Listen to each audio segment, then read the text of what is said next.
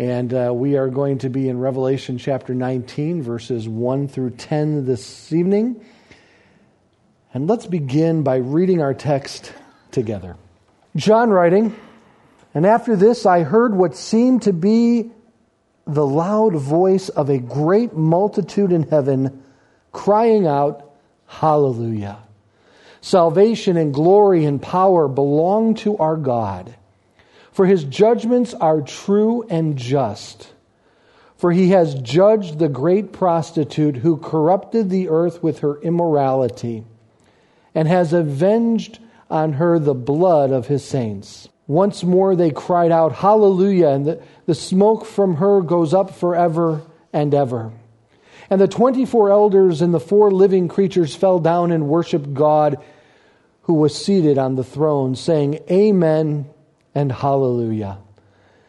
And from one of the thrones came a voice saying, 'Praise our God, all you his servants, you who fear him, small and great.'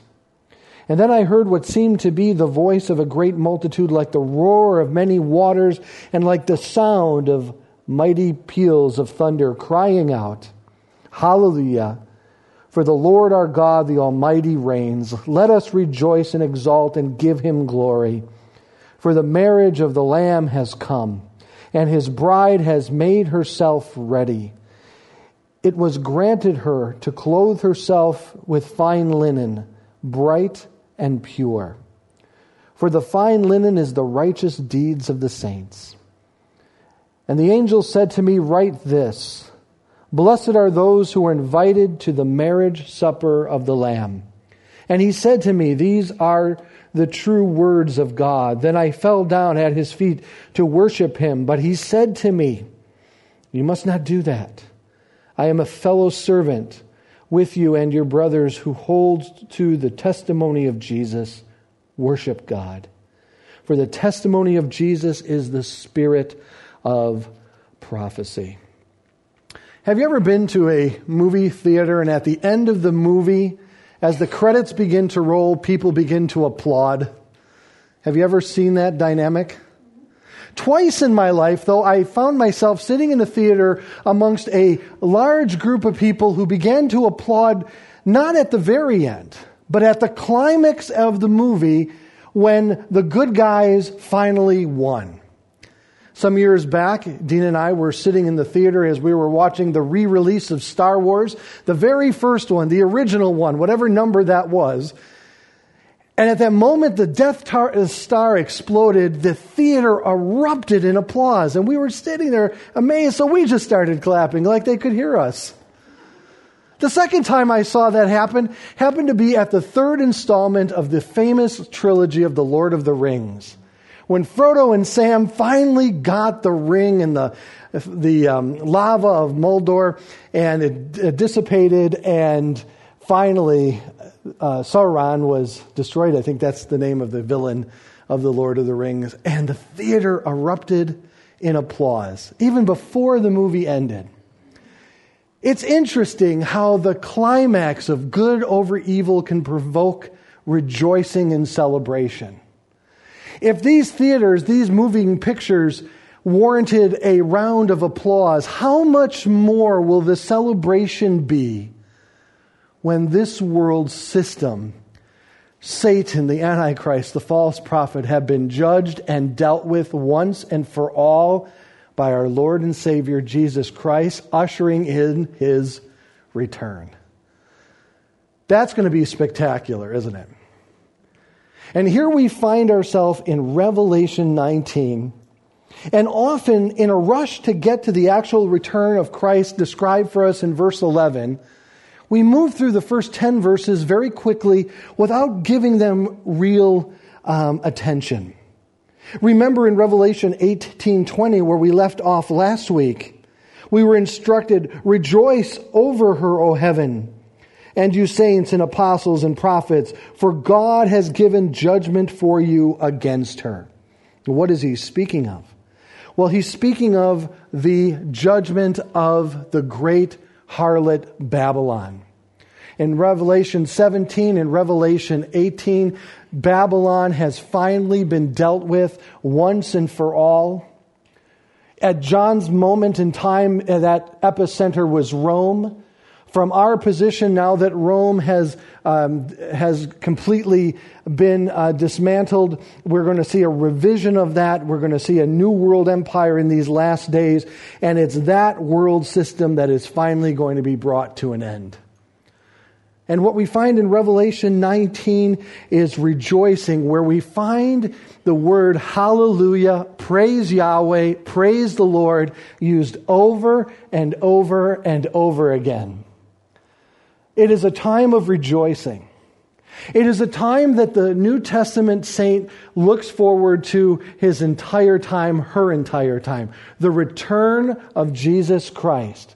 All you have to do is read through the New Testament epistles, and you find from John and Peter and Paul and Jude the great anticipation of the Lord's return.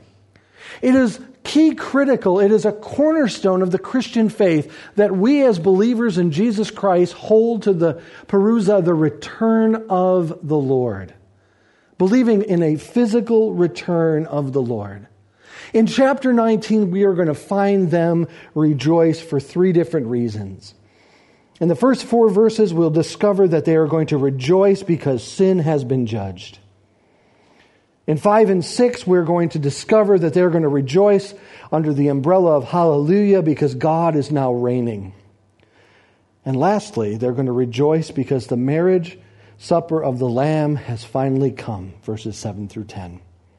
And as we make our way through this incredible section of Scripture, let us remember that it is a time of rejoicing that is meant to contrast the weeping and the despair of the kings and merchants that we read in Revelation 18 as they saw the world system collapsing before them.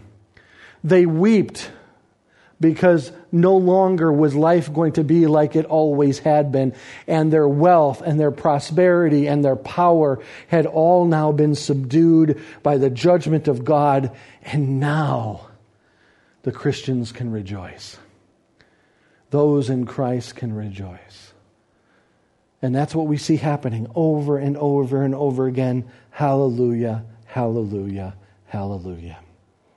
In Revelation 19:1 we read, "And after this I heard what seemed to be a loud voice of a great multitude in heaven crying out, 'Hallelujah! Salvation and glory and power belong to our God. For his judgments are true and just. For he has judged the great prostitute who corrupted the earth with her immorality, and has avenged on her the blood of his servants.'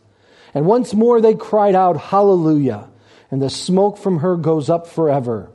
And the 24 elders and the 4 living creatures fell down and worshiped God who was seated on the throne, saying, 'Amen' and 'Hallelujah.'" As we begin, we find that the world system has been brought to a place of an end due to the judgment of God. The world is now crying out in rejoicing over the fact that it has finally been done away with. As one wrote when he read this, he said, "In chapter 18, the merchants of the earth and the kings lamented because of the fall of Babylon. But here, heaven is rejoicing. Babylon was the source of all religious deception and confusion. Babylon has caused the death of multitudes of God's saints, and now Babylon has been destroyed. In fact, the fall of Babylon merits 3 hallelujahs from heaven." We're introduced to this great multitude once again that we were introduced to once earlier in Revelation. In Revelation 7, 9 through 10, we read that there was a great multitude taken out of the tribulation. As John wrote, "After this I looked, and behold, a great multitude that no one could number, from every nation, from all tribes and people and languages, standing before the throne and before the Lamb, clothed in white robes, with palm branches in their hands and crying out in a loud voice, "Salvation belongs to our God who sits on the throne and to the Lamb." When John asked who these people were, the angel instructed, "These are those that have been brought out of the great tribulation." And they praise him in a round of hallelujah. Praise the Lord. There should be an exclamation point at the end of that word. It is complete and utter jubilation, for God has finally dealt with this world system. And notice the second thing that they praise him for. For his judgments, verse 2, are true and just. Listen to what one wrote about that. Periodically, newspapers introduce a solitary figure who, after years of imprisonment, is set free because of new evidence proving he was falsely indicted and indicted and convicted. While a judge or jury void of moral judgment conceivably could knowingly convict someone of a crime that they knew he did not commit, the vast majority of these cases of injustice represent errors in human judgment. Since God is omniscient, he is incapable of making error. So though he remains the only judge in the cosmos whose judgment is inevitably true, and he is also impeccably just. There is no error on God's behalf. God sees everything as it actually is. So when this judgment occurs, there's going to be no error. He's going to do it in complete righteousness. Sin will be dealt with. This world system will be dealt with. And no longer can anyone claim that they are innocent because of the fact that he sees all things as they are. Nobody is getting away with anything. And though they might seem to get away with it here in this world, the ultimate accountability will come before a righteous God. And many today have a problem with that notion of God's righteousness and justice. That they don't believe that God has that authority. It's because of a grossly diminished idea of who God is. It's a complete lack of understanding of who God is that would allow them that presumption. To think that we are not accountable to the God whom created us is rebellion in and of itself. But let us know that when God judges, either the individual or the world collectively, he does it out of truth and justice. There is no mistake. Nobody will be wrongly indicted. See, the whole world is guilty before God. The whole world has been tainted and has been infected with the disease of sin. That disease is terminal. It's the number one cause of death in America and the world. And the only cure for it is Jesus Christ. And if you are apart from Christ, you stand before God completely guilty, sinful before him. And that sinful nature doesn't allow us any possibility of saving ourselves in any way, shape, or form. We cannot do it. We cannot outweigh our wrong with our rights. We cannot try to strive to be a good person by society's standard and think that that carries merit with God in any way, shape, or form. We are totally separated from God under his wrath because of our sin and rebellion against him. And we stay in that condition until there is a radical change in our lives that only can take place once we come to saving faith in Jesus Christ. So it does not surprise me that one who is in sin apart from Christ would tell me that he or she believes God is unjust for condemning anyone to hell for eternity. It's only a manifestation of their internal rebellion, isn't it? They're only being honest with what's really going on in their heart. Because if they would acknowledge the fact that he is just for doing so. That should move them to look for a Savior. And the only Savior that's going to be found is Christ.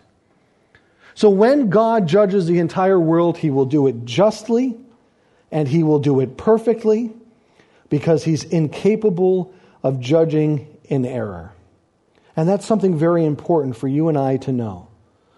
So as they continue this praise of God, the knowing that his judgments are true and just, there is no error within it.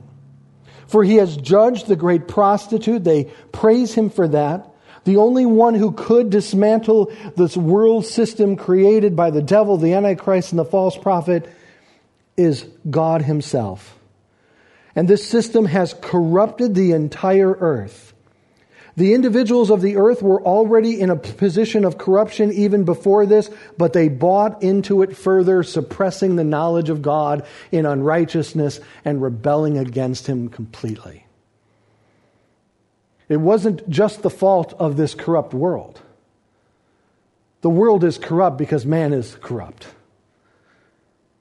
And because man is corrupt, the world is now reflecting that corruption. And the world is corrupt. And it's a circular thinking. This is the corruption that no one could break except God himself. And that's what he has finally done. He has broken the circle. He has changed the course of everything because he has interceded and he has judged. And now he brings a finality to this. And as we move into Revelation 21 and 22, he makes all things brand new. It's a fantastic thing. And that deserves a hallelujah, doesn't it? And then thirdly, he avenges the blood of his servants. If you remember back, as we look back into Revelation chapter 6, 10, and 11, remember these words. They cried out with a loud voice, "O sovereign Lord, holy and true, how long before you will judge and avenge our blood on those who dwell on the earth?" And remember his words. Then they were each given a white robe and told to rest a little longer, until the number of their fellow servants and their brothers should be complete, who were to be killed as they themselves had been. That plea has now been fulfilled, and as a result, all heaven erupts in hallelujah. The psalmist wrote in Psalm 106, which I believe is the end of the fourth book of the Psalms, he said this, "Save us, O Lord our God, and gather us from among the nations, that we may give thanks to your holy name and glory in your praise.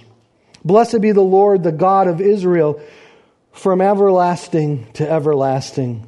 Let all the people say," and here is that word, "Amen, praise the Lord," as we are reading here. It is encapsulated in the word hallelujah. It is something to rejoice over. In verse 3, once more they cried out, "Hallelujah, praise the Lord. The smoke from her goes up forever and ever." And in the Greek it's continuance, so let's just continue on. Ever and ever. It's not going back. We're not doing it again. It's over. It's done. We're not going back. That's what they're rejoicing over. That's what the symbolism means, that it's gone. It's done. It's over.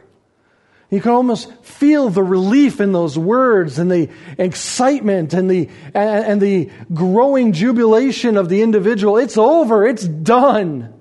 Now we can go forward. Now all eternity with our Lord. Things have been righted. Things have been vindicated.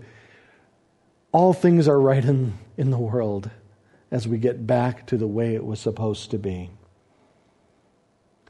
And the 24 elders who we met earlier in the book of Revelation, and the four living creatures, which the four living creatures are most likely angels. The 24 elders, there's debate on who those represent. The panoramic display of all those in Christ is probably the most likely. And they fell down and worshiped God. That's what we really must see and learn this evening who was seated on the throne, saying, Amen and Hallelujah. Every once in a while, someone will say to me what their anticipation of their entrance into heaven will be like. And they also have an idea of what they think they're going to do once they get there. Oh, I'm finally going to ask God all those questions I never knew the answer to. I don't know if I'm going to be able to do that. I don't know how I can get past just saying, praise the Lord, I'm here. I don't know if I'll be able to even utter a word seeing the splendor and the majesty of my God. Will all I be able to say is hallelujah? And then I ask myself, is that not enough to say? Praise the Lord. And I can't even imagine these individuals as they continue on.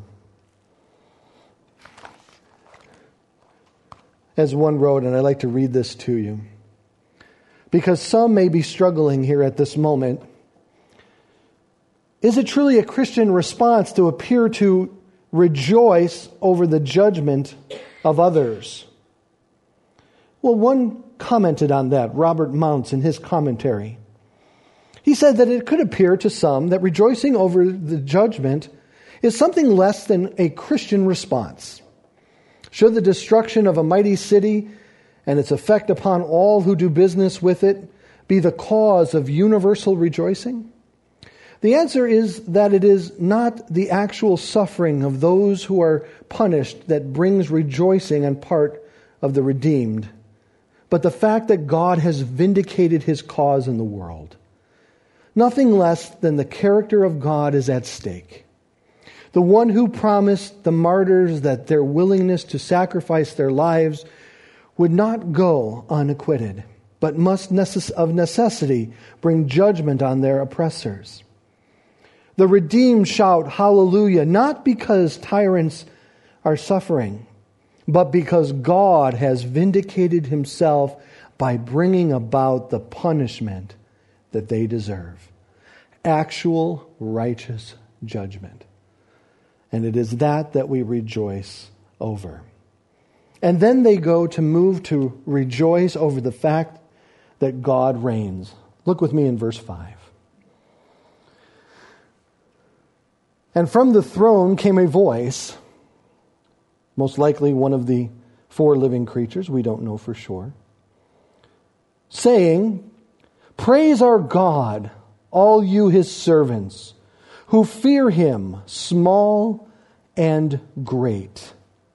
Then I heard what seemed to be the voice of a great multitude, like the roar of many waters, and like the sound of mighty peals of thunder, crying out, Hallelujah, for the Lord our God, the Almighty, reigns.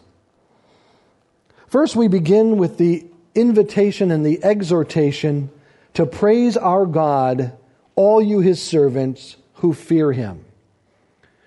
That fear is a reverence and a respect for God that moves and motivates one to act accordingly. Something that is grossly dismissed in our society today. It is evident that many Christians have lost a true fear of the Lord. I'm not talking about a fear that causes me to cower in a corner, paralyzed, trembling, unable to move. I'm talking about a fear and respect, understanding who my God is. Causing my heart, my mind, my entire being to interact with him in an appropriate manner. With respect. With gladness and joy, because he has allowed me an audience with himself. Being grateful that through Christ, not only can I be redeemed and I can be atoned for and I can be brought back into a relationship that had been severed by sin through the person of Jesus Christ, but now I'm also added, as an added benefit, an added blessing, I can now interact with the God of all creation, and I am invited and welcomed into his throne room of grace. those who fear the Lord. A proper understanding of God derived through the study of Scripture will cause a natural fear of the Lord in the heart and the mind of the believer in God, in Jesus Christ. An incomplete understanding of Scripture would often allow our attitudes to be flippant towards God, to merely reduce Him as my friend. He is my friend, but more importantly, He is my Father. And He has authority over me. And He is my King, and He is my Lord. And He has authority over me. I was bought and paid for by a price, not with precious stones or silver and gold, but by the blood of my Savior, Jesus Christ. He has authority over me. The fear of the Lord. Those who fear God, they are calling now, say hallelujah. Because God has dealt, and now God reigns. I think that understanding this point right here, as you see it move through the New Testament, and the reason I say that is because as the Old Testament looked up to the coming of Jesus Christ, at that moment that Jesus Christ manifested Himself into the world through the birth of there in the manger, because Christ existed before the manger in heaven for all eternity past, the second of the Trinity, the Son, the eternal Son. He came then down. He made that step out of heaven. He came down, was born a man, and that at that point, it was like the valley. It got to a certain place, and now it's going back up. We got to there, and now it's going back up. As the world was declining, now it's going back up. The world itself is continuing to decline, but God set a trajectory for all who are in the kingdom of God that we are now going up through Him. As He heralded that the kingdom of God was now at hand, it sounded seditious to the Romans, and that's why there was such controversy concerning Him. But what He was saying is that it's now beginning. And for 2,000 years, we've been getting close to that climax, that what He bought and paid for there at the cross, He now comes to possess and to take for Himself, and now reign physically here on the earth. This is what the Jewish people throughout the Old Testament were looking forward to and couldn't understand when Christ, claiming to be Messiah as He wasn't looking to fulfill in His first coming. They thought at that moment that He was going to release them from the Roman oppression. That moment He was going to return them to the zenith that they enjoyed under King David. But it wasn't in that advent that He was going to establish those things. It was going to be at His second coming. That's why some Jewish teachers and rabbis thought that two Messiahs were going to come based on the prophecy of the Old Testament. One to suffer, one to reign in victory. Not understanding that the suffering servant would come first as He died on the cross and made atonement for sin, releasing us from our greatest bondage. The physical bondage of Rome was a bondage that they dealt with, but the greater bondage was this bondage to sin. But at that moment, after the resurrection, the kingdom of God started. And it's going to climax. And now we who are part of that kingdom are physically, at the return of Jesus Christ, going to have a king. We have a king now, right? But we're separated from Him. But after He returns, we'll be with Him. That's a glorious thing right there. And deserves a hallelujah. Listen to what one said. As he read these verses, this was what he wrote in his devotional journal. It seems that all of heaven's voices unite to praise God because He is God. Because He is on the throne. Omnipotent means all-powerful. It is in this theme that Handel uses his magnificent Hallelujah chorus. How we ought to praise God because He is on the throne. I like how he said that initially. Simply praising God because He is God. And now we will enjoy that reign of God as He comes and returns to the earth. John was very daring. In the book of Revelation, he uses a title for God More often than any other place in the New Testament, that is Almighty. As one wrote when he considered the background of this, and possibly the intentions of John and why he used such a term so confidently, listen to what he said. In the historical context of a proud and powerful Roman Empire, for John to call God the Almighty is an act of extreme confidence. Domitian, the emperor at that time, had conferred upon himself the title our Lord and God. Literally, the word means one who holds all things in his control. However, 9 times in Revelation, John uses it of God, while only once it is found elsewhere in the New Testament. So to the reader at that time, reading that word Almighty and being it given to God where it rightfully belongs, it doesn't matter what Domitian said of himself. We know who's truly on the throne. Domitian's reign is temporary at best. Our God will reign for all eternity. And lastly, that brings us to the great marriage supper of the Lamb. Let's pick it up in verse 6.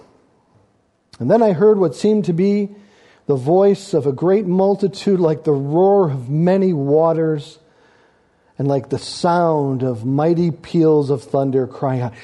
I just love the language, don't you? You know, when I was younger, I used to love loud concerts. Okay? I'm a little bit older now. I still like loud concerts. But going to those concerts, one of the things we always looked forward to is when we heard the drummer's drum solo and he hit those bass drums and you could just feel it hitting your chest. It's like the more it knocked the wind out of you, the better it was. You know, this is great. You know, this was fantastic. Couldn't hear for a week because of the ringing in my ears, but I had a good time. I hear John's explanation. I mean, his writing of this, the words that he uses to illustrate this, to describe what he is seeing. I can't wait for that. Can you? To hear it that volume. Have you ever been to a classical concert? Well, it's amazing how loud those classical concerts can actually be. Because the auditorium is architected in a way that allows for the amplification of the sound. And even some of the softest progressions are heard. The softest melodies and maybe on the wind instruments themselves can be heard in the back of the auditorium. And then I think of this. Peals of thunder. The roars of many waters. It's just miraculous. You talk about being caught up in something. I mean, I don't want to lose this for a moment. This is the celebration of the New Testament, the Bible. This is it. And I don't want to miss a moment of it. I don't want to lose a minute of the experience of it as John explains it to us. Hallelujah, for the Lord our God, the Almighty reigns. The confidence, again, that the writer speaks of and willing to speak of, even in the light of the adversary, the Roman Empire himself, he's saying, no, it is my God who reigns. Let us rejoice and exalt and give him the glory. For the marriage of the Lamb has come, and his bride has made herself ready. And it was granted to her to clothe herself with fine linen, bright and pure. This is the moment that the believer in Christ has been waiting for. Undoubtedly, throughout the Bible, God has spoken about his relationship with his people and has described it as a marriage, even into the Old Testament. As Hosea writes in Hosea 2, 19 through 20, and I will betroth you to me forever.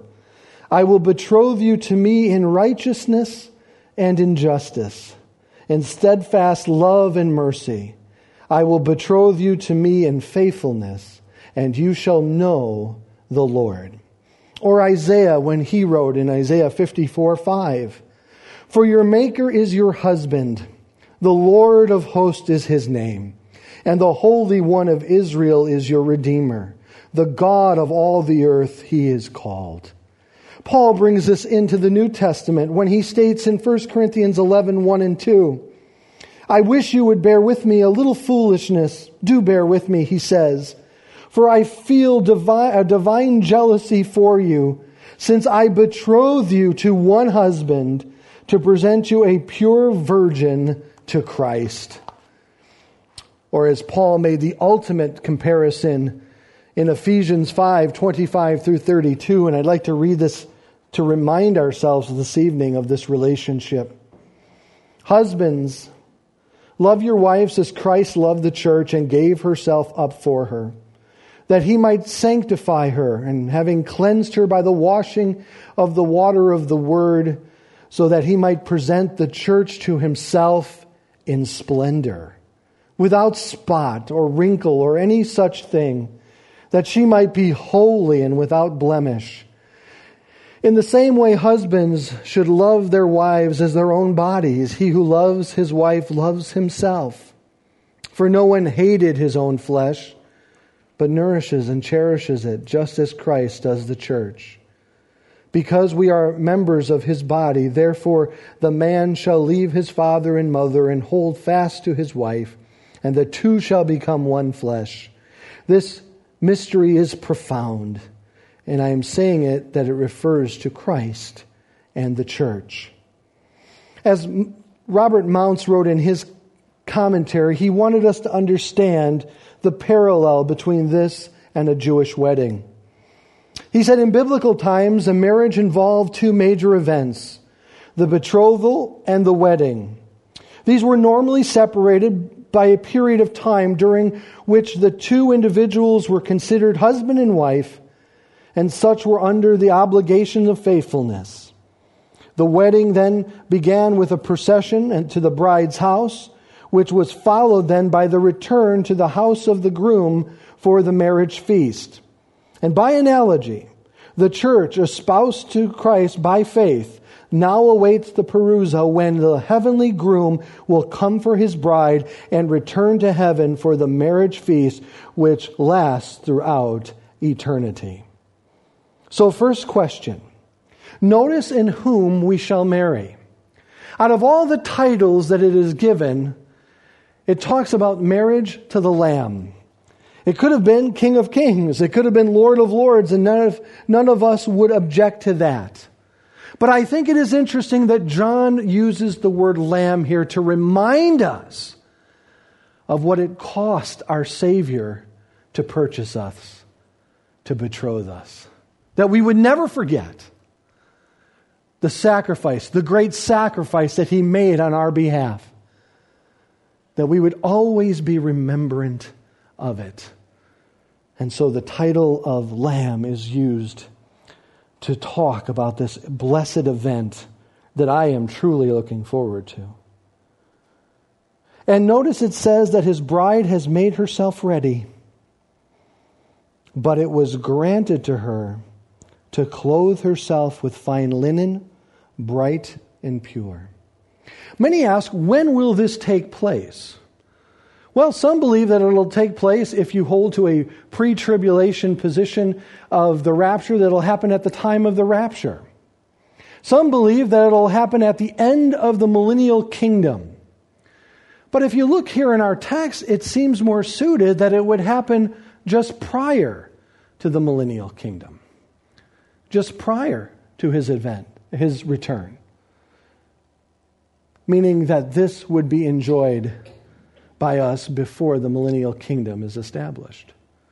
We don't know for sure, but we can be sure that it will occur. Now, many believe that it is very important that we notice what we shall wear to this banquet, this feast, this celebration. Notice that we prepare ourselves, but it has been granted to us to do so. Showing that I believe that the righteousness that we avail ourselves with We have the responsibility in Christ to be obedient to Him in those things that we do and how we conduct ourselves, but never forgetting that ultimately it was never our righteousness that brought us into the kingdom of God. It's the righteousness from Christ that we have been availed with that has allowed us our entrance into the kingdom of God. I love what Paige Patterson says in his commentary. Let me read this to you. A second observation has to do with the bride making herself ready. She has clothed herself in fine linen, which is bright, pure, and clean. And this fine linen stands for the righteousness of the saints, verse 8. How radiantly beautiful the bride of Christ appears as she has prepared herself to be presented to the Lamb. However, her beauty is a bestowed beauty. For John is also informed that the clean, bright, white linen she is wearing was given to her to wear. That's found in the word granted for her to wear. Again, the emphasis on grace and redemption is brought to the forefront. It is in almost every conceivable way, the apocalyptic magnifies the grace of God in salvation. The righteousness of the church and those who make up the bride of Christ is not an acquired righteousness, but a bestowed righteousness upon the individual. It is Christ's righteousness that will be availed in us. And let us remember that it's going to be at this time that Jesus will fulfill a promise that He made to us. Remember that night that He ate that Passover with His disciples just prior to going to the cross? And after drinking of the cup, He said of this, I tell you, I will not drink again of the fruit of the vine until that day when I drink it with you in my Father's kingdom. It is at this moment that He drinks it with us, I believe. It's at this moment that He has fulfilled His promise to us. And then notice as John continues in verse 9. And the angel said to me, write this, blessed are those who are invited to the marriage supper of the Lamb. I love that. Blessed are those who are invited to the marriage supper of the Lamb. And He said to me, these words are true. These are the words of God. And John could only do, I believe, what John did at this moment. Then I fell down at His feet to worship Him. But He said to me, you must not do that, for I'm a fellow servant with you and your brothers who hold to the testimony of Jesus. Worship God. This is that moment that as he is just enthralled with just the joy of all that is going on, he just falls before the angel and begins to worship. And the angel corrects him. The angel will not allow for that worship to be given to him, knowing that he is a fellow servant of God Himself. But blessed are all those who are invited to the supper of the Lamb. That is you, and that is I, that is everyone in Christ. Blessed are you who are invited.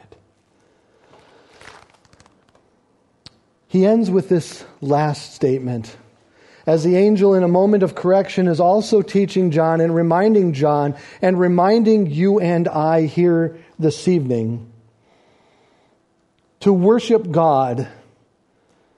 For all of the hallelujahs have been totally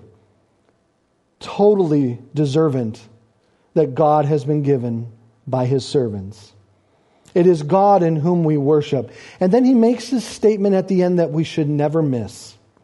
For the testimony of Jesus is the spirit of prophecy.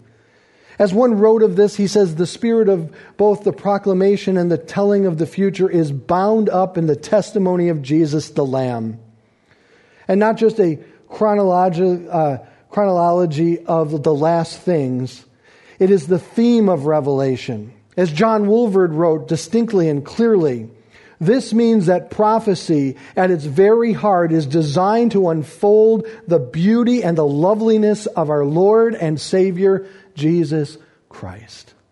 And as we began from the beginning, the revelation, the apocalypse, the unveiling is the unveiling of Christ as he returns to his place of prominence and position that he occupies currently.